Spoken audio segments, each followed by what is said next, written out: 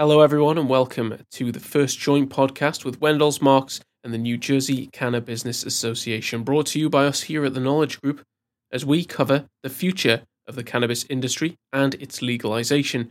We'll be hearing from Carl Frederick, a partner at Wendell's Marks. We'll also hear from Scott Rutter, a president at the NJCBA, and Tara Sargente, executive director also at the NJCBA. Links to their social media profiles and much more can be found in the description box, along with a link to Tara's Trailblazing podcast. And without further ado, we'll turn it over to Carl to lead us off on today's conversation. Welcome to the first joint podcast of the New Jersey Cannabis Association and Wendell's Marks, Lane and Mittendorf.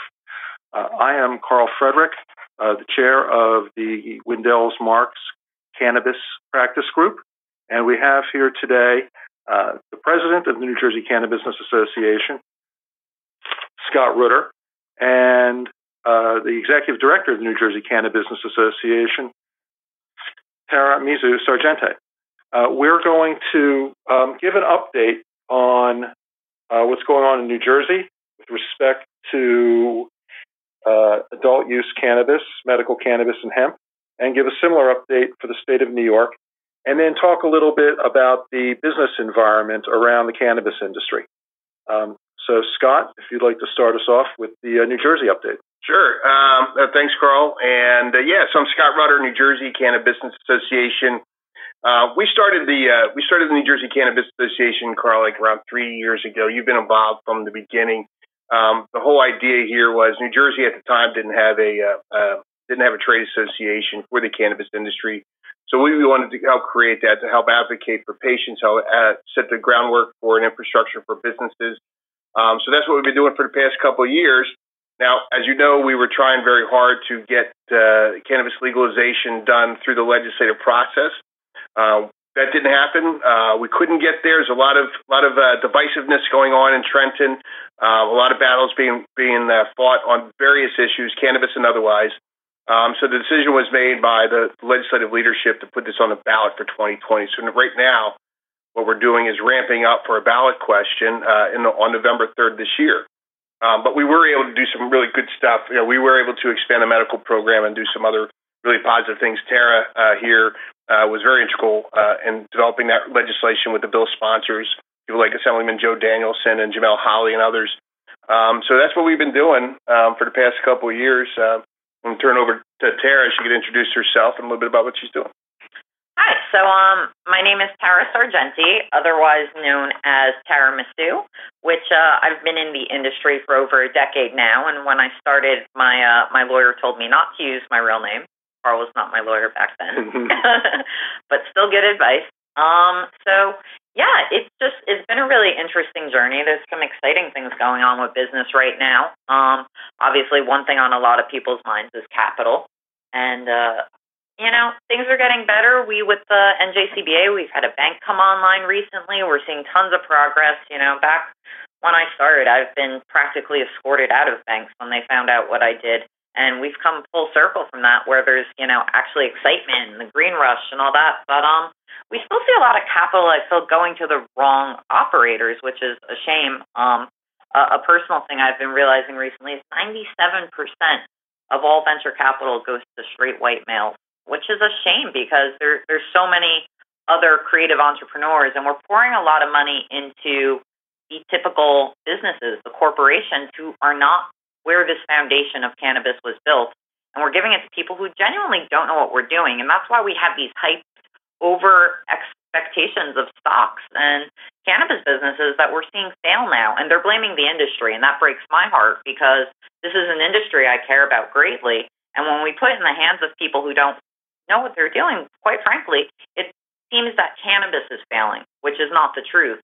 We just need to put it in the hands of the people who are going to get it to succeed and get it across the finish line. That's why I was so happy to be involved in this legislative process, because I think we do need people who've lived it, who've experienced it. And I feel so privileged to work with Scott and, inform anyone I can in the state of New Jersey of where I think cannabis should be heading. Yeah, I think, and to that point, Tara, and Carl, you know this, Tara was when you look at how at least on the medical side, so the new legislation and creating different tiers for folks to get involved a little bit easier, right, and take some down some of those barriers. And Tara, you were a huge part of making sure that was in the legislation.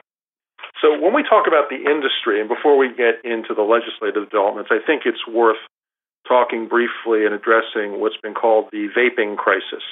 And I think what's happened is there's been a fair amount of confusion between flavored nicotine vaping and the risks to youth from nicotine-based products that are out in the market from major companies such as Juul and Blue versus cannabis vaping products that are put out by legitimate companies, for example, Planet 13 in Nevada, and are processed in accordance with industry standards, and then the vaping products that have been produced on the black market. I think it's important to understand that it's the black market vaping products, and this is supported by a recent report from the CDC, that are the ones that are the cause of the problems, and particularly the introduction of vitamin E acetate, which has no business being in any product for human smoking consumption.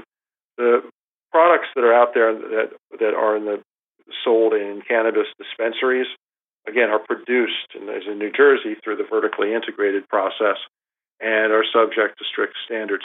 But that confusion has added an improper kind of taint to the cannabis industry. So I think it should be. It's interesting too because of that, right? So, as you were saying, the vaping crisis and what happened there. We have thousands of people who were impacted by the vaping crisis, dozens of deaths. And all, as you're pointing out, the CDC reported that most, if not all, of those deaths are associated with counterfeit, illegal, black market cannabis vape cartridges. It has nothing to do with any of the legal products that are sold. You look at in New Jersey and the other legal states that produce vape cartridges, none of those folks have been injured. They meet a higher standard of what the ingredients are in. There's testing involved. There's protocols involved. There's quality assurance involved. What was really interesting is see how that was the major issue, the black market vapes, counterfeit stuff that you got from, a lot of those products actually came from China, at least the metallics came from China. The acetate added to the oil happened in places like Chicago, in apartment complexes, very bad stuff, right? But what they really tackled was the e-cigarettes, which is interesting. Because in that case, it really wasn't the issue with what was affecting the vape cartridges, but vapes got all put into the same bucket. Right. And now we're starting to break that out. I think it's very important for patients. Because if you're a patient, if you're an adult consumer or a patient in the legal markets, it's really important that if you know that that's going to be your best vehicle for your medicine, that you want to have that and you want to make sure it's quality assurance is involved. And so that vape crisis was actually a scream, it's a cry for legalization, to have those standards in place, to have the testing and quality assurances in place, and to ensure that licensed holders are producing products and meeting state guidelines and hopefully soon federal guidelines on what it takes to have an ingestible product, whether it's an edible or oil or otherwise. Scott, you're so right on that. It's this vape crisis has been so mismanaged. It's ridiculous. The first rush everyone went to was vaping bans, and that's the most ridiculous response. Because when you enact a ban with alcohol prohibition, what did that lead to? People making illegal gin in bathtubs and going blind. And that's what the states that did enact bans, we drove the black market. We're going in complete opposite direction of progress, which is incredibly frustrating. And you even heard on the news people having, and that's when it went into the nicotine world where, turn in your vaporizer and get a free, slice of pizza or something. People were having ridiculous promotions, and it's like, no, those are people who were getting off cigarettes, and it was harm reduction. It's harm reduction. Exactly, and we're creating this, witch hunt that is completely irrational. Even when we're talking about vaporizing cannabis, it's harm reduction. When you're combusting leaf, you're heating it over 700 degrees. That releases tars, carcinogens, benzene. When you're vaporizing a cartridge between 2, maybe over 300 degrees, you're first off, the process has been purified. As you talk about when it's going through a regulated market, it's tested for residual solvents, pesticides. We're creating the healthiest products, and what we're doing is we're banning the regulated healthy products and pushing people towards unsafe black market.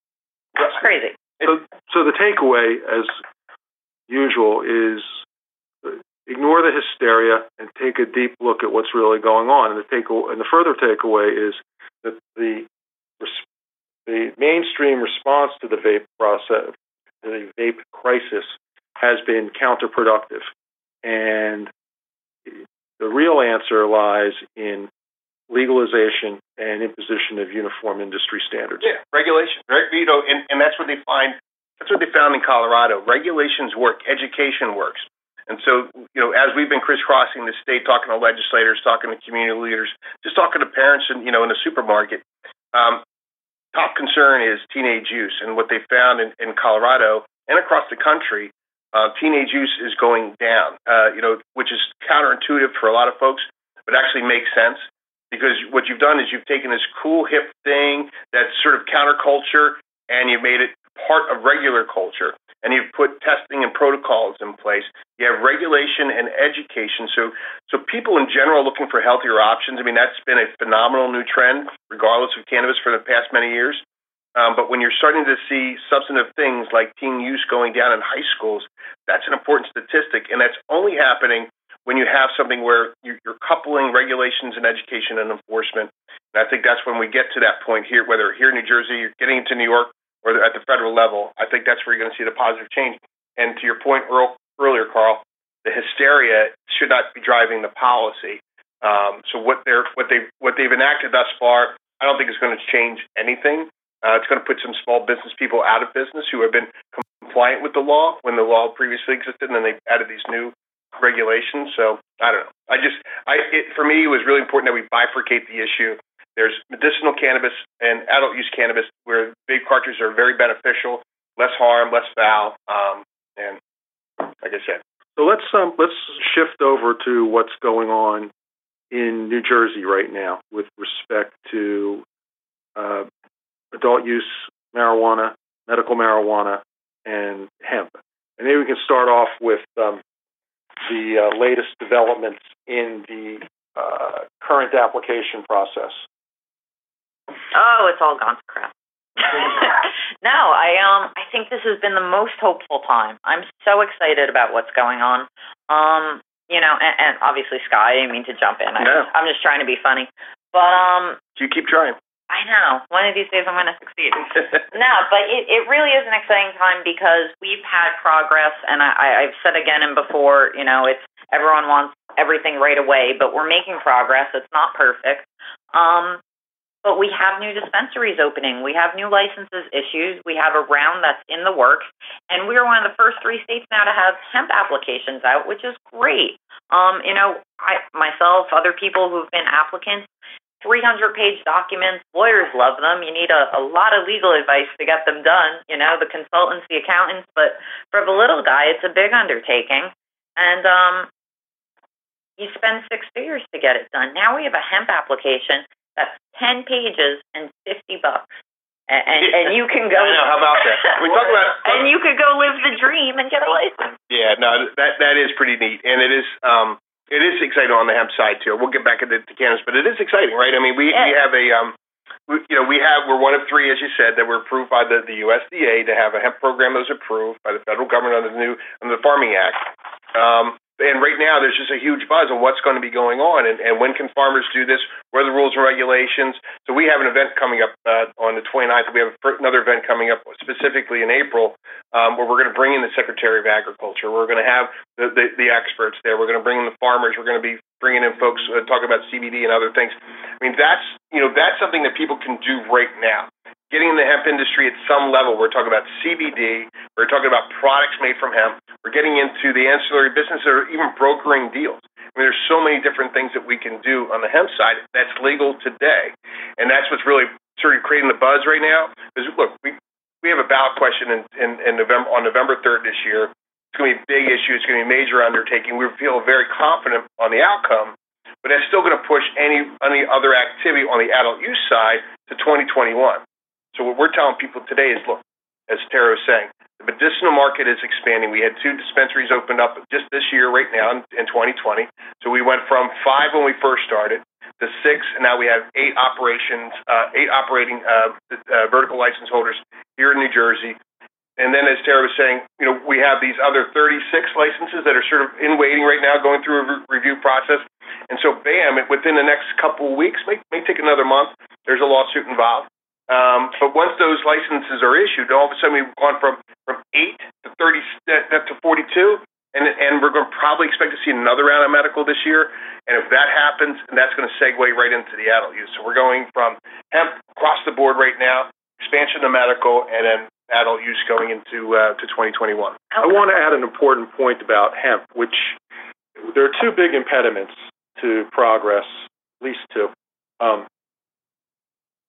in state marijuana legislation, which are federal taxation, obviously federal prohibition, but federal taxation and federal banking regulations.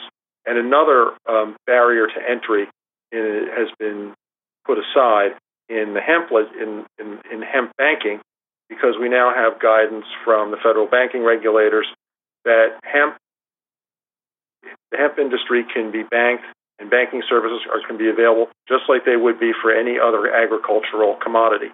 I will note, however, though, that guidance has only come out within the past 4 to 6 weeks, so that when we have clients who are actually going to set up their hemp businesses, there's still trouble finding banks because the regulations haven't trickled through the system and been internalized by the banks. So my experience has been that hemp industry participants who seek banking services are being pushed into the MRB bankers and being treated, at least initially, as marijuana businesses. And that needs to change and should change as the regs trickle through. Well, and I think you're seeing a lot of banks who have that opportunity are hesitant still, right? Because right now the USDA says hemp is cannabis, right? So we all just acknowledge it. So it's the same plant. It's the THC level, and most people know that. So cannabis is hemp when it's 0.3% THC or less. The USDA has allowed sort of some wiggle room up to 0.5% and still be valid. But what banks are concerned about is, what about that batch that hit 1%, or 0.8% or something like that? And then all of a sudden they're not banking hemp, they're banking cannabis. And so that's a concern.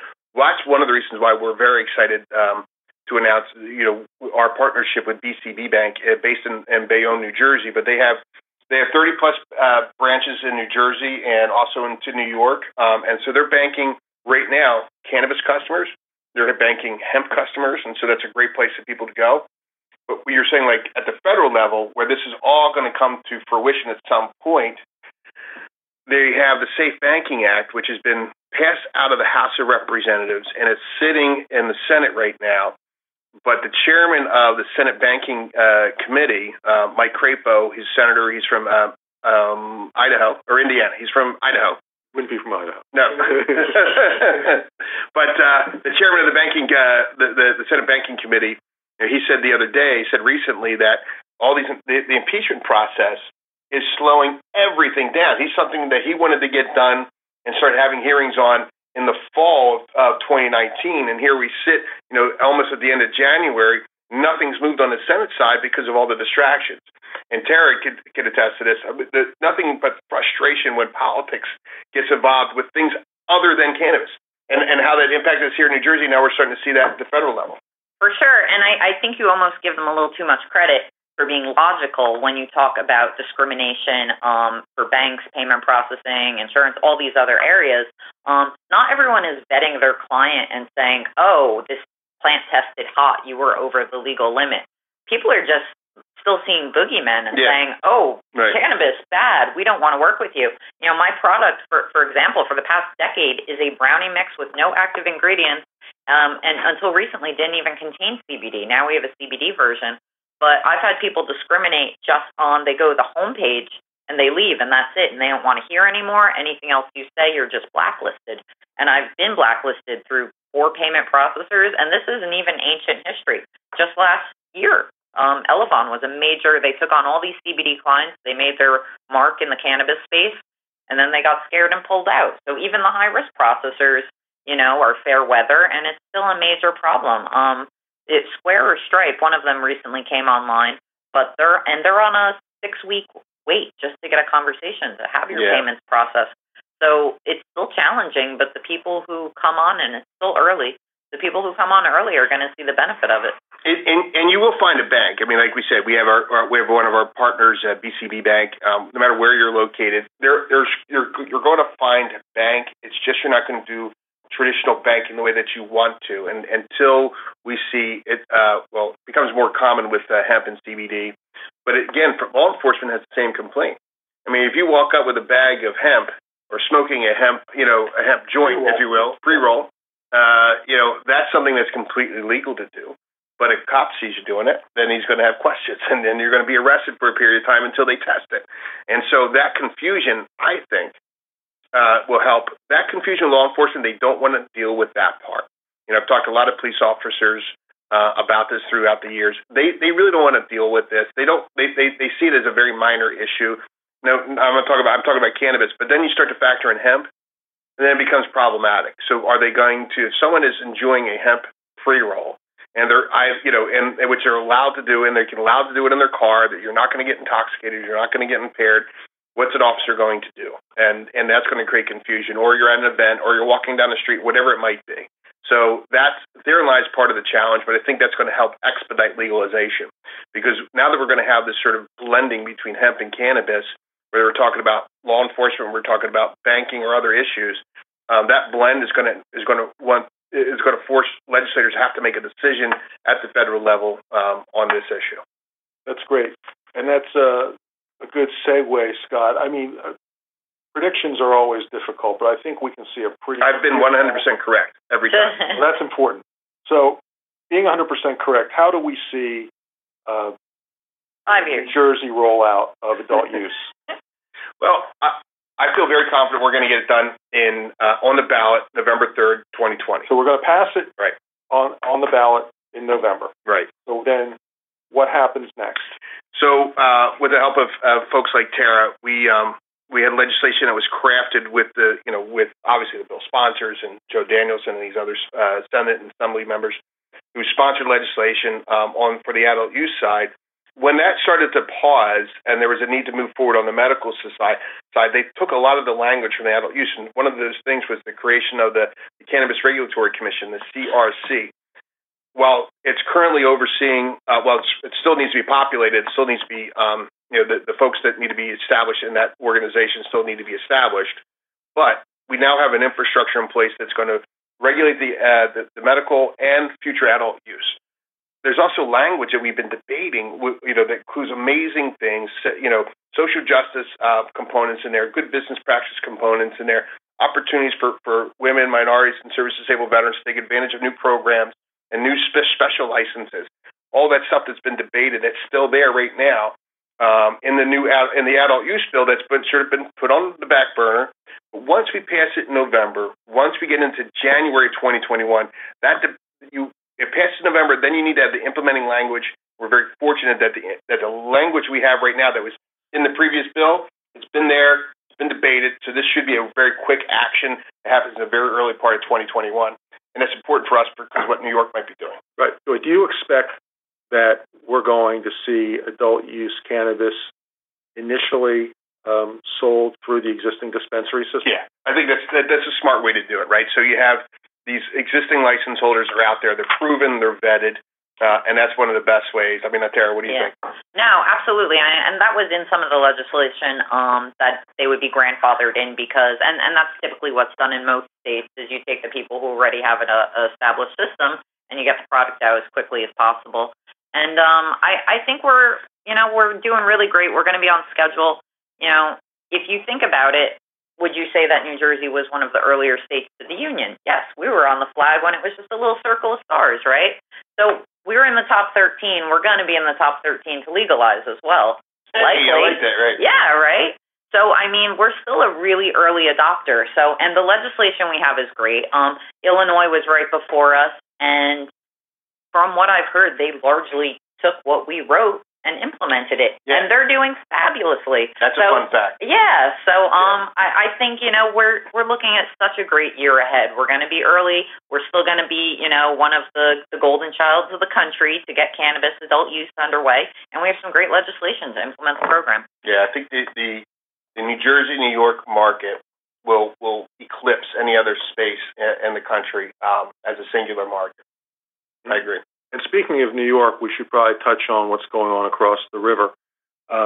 With respect to hemp, New York late last month adopted a very robust hemp program, and the important piece of it is that they've developed very strict requirements for manufacturing, labeling, and advertising CBD products for consumer awareness and protection.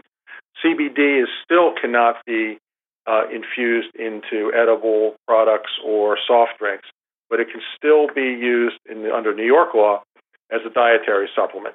So the regulations on that side are still moving forward, and it's quite likely that New York State, in adopting these strict manufacturing and production rules, is going to become an industry leader in CBD, particularly for CBD products produced on the East Coast. With respect to adult use cannabis, revenue from adult use is being put into the Cuomo budget that's coming up, and there's going to be a very strong push in New York State to get adult use done in the first quarter of 2020.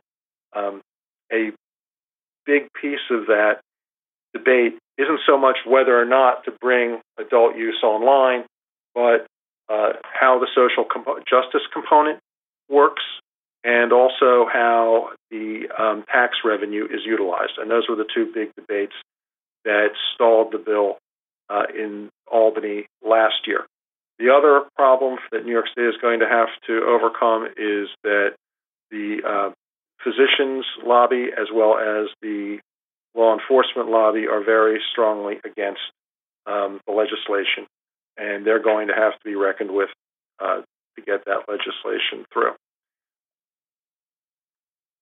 I think what they're doing in New York is what they're experiencing in New York. So Governor Cuomo really started this legalization of the adult use process a year ago, right? Yep. And the issues that they're dealing with are the same issues we're dealing with in New Jersey.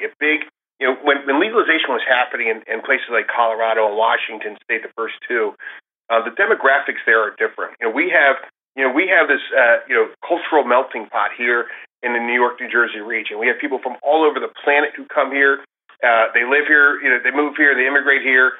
We have multiple generations in all different categories. So uniquely in this area, diversity has become a major issue, and we want to make sure that things are getting done in a fair and compliant and inclusive manner. And I think that's what we're experiencing in New Jersey. We experienced, and that's what New York has been going through as well. Because in addition to getting through the information, whether you're talking to law enforcement or doctors or whatever, and providing them facts and information on the medical use and medical efficacy and the benefits of ending prohibition, you're still getting into, okay, that's fine, but the foundation of cannabis prohibition was founded on racism and greed. How do we correct that? How do we address the fact that in New Jersey, I don't know New York's number, but in New Jersey, we arrest on average 94 people every day. So you do want to and necessarily need to tackle those issues. And I think that was a big part of our debate here in Jersey. That's what's going on there. But here's how I'm feeling about what's going on in New York. I hope they get it done. I know some people in New Jersey are like, maybe they want us to delay it so we can get there first. I hope they get it done. I hope they get it done by the end of March. And I'm not worried about from a competition perspective in New Jersey. Look, if they get it done in March, they still got to go through the same process. They got to go through regulatory process. They got to implementing language. They probably won't come online until January 1st anyway. So when we pass it in November, and knowing that we have pretty much the blueprint for the implementing language that would be adopted in, say, January, February, we're going to be a month or two behind. But our industry is here right now and growing already with the 8 license holders that are operating right now, the 36 that are come online.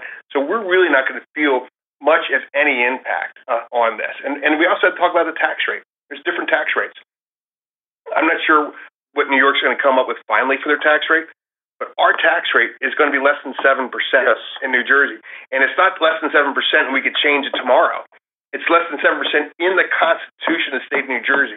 So from a competitive perspective, if we don't raise taxes and add other fees to it, we're going to have a cheaper product anyway. I would venture to say that New Jersey is going to have the lowest cannabis tax rate in the country. Oh, absolutely. Based on that. But another additional comment about the New York, New Jersey perspective is that New Jersey has flower, and sells flower through its medical cannabis dispensaries. New York does not, and it does not have the flower distribution infrastructure that New Jersey has in place. So once New Jersey goes through its legal and legislative process, it has the dispensaries immediately available with flower to go out to the consumer. New York, and this for me personally became a very stark distinction when I walked into a major dispensary and there was no flower. It was only oils, and that's all that's available in the medical program. New York is going to be behind, maybe ahead of New Jersey in terms of passing the legislation, but they're going to be well behind New Jersey in terms of the implementation through the distribution of flower. The one thing about flower, so if you look all the way back to, say, 2014 when Colorado was the first state to legalize, flower sales were the majority. I think you had like over 65% was flower, and then you had your edibles, your concentrates, your vapes, everything else. As the market matures, we see that flip completely in the other direction, where now flower sales will account for 30-40%, and everything else is processed products. Because consumers want, like I said before, harm reduction, safer products, edibles, discrete ways to dose, consistent, predictable results. So having processed products is actually going to be a huge advantage. As people come online, flower is greatly fallen out of fashion. And that's proven by the statistics out in Colorado and California and slightly more mature markets out west. Yeah. So I want to thank both of you for joining me this afternoon. If you have any other conclusive comments. For my part, I'm going to continue educating myself by going out to Illinois this weekend and then Colorado in February to speak with people in the industry and take a look at dispensaries and cultivation facilities so I can bring that knowledge to clients in the industry as the market explodes in 2021. Yeah, that's great and that's smart, and that's also one of the benefits to being in New Jersey right now, not being the first, but coming at it not even being in the middle of the pack. We're still in the front end, as Tara was saying, the front third.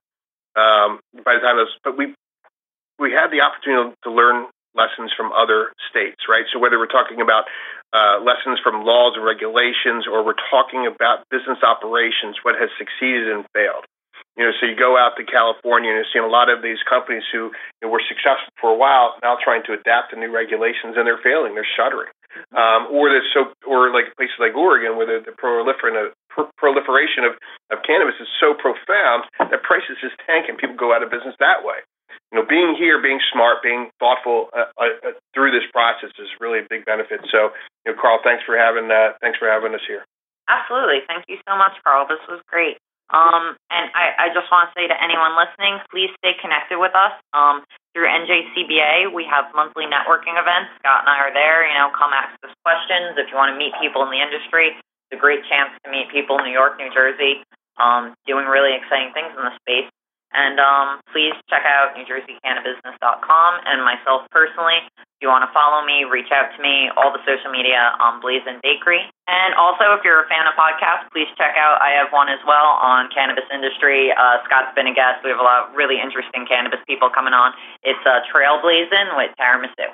Thanks everyone for listening to this First Joint podcast with Wendell's Marks and the New Jersey Cannabis Association, brought to you by us here at the Knowledge Group. I'd like to thank Carl, Scott and Tara for their time on today's podcast, and just want to remind you that all of their information and their social media profiles are all found in the description box down below. You'll also find a link to Tara's Trailblazin' podcast. We hope you've enjoyed today's podcast, and until next time, take care. Bye for now.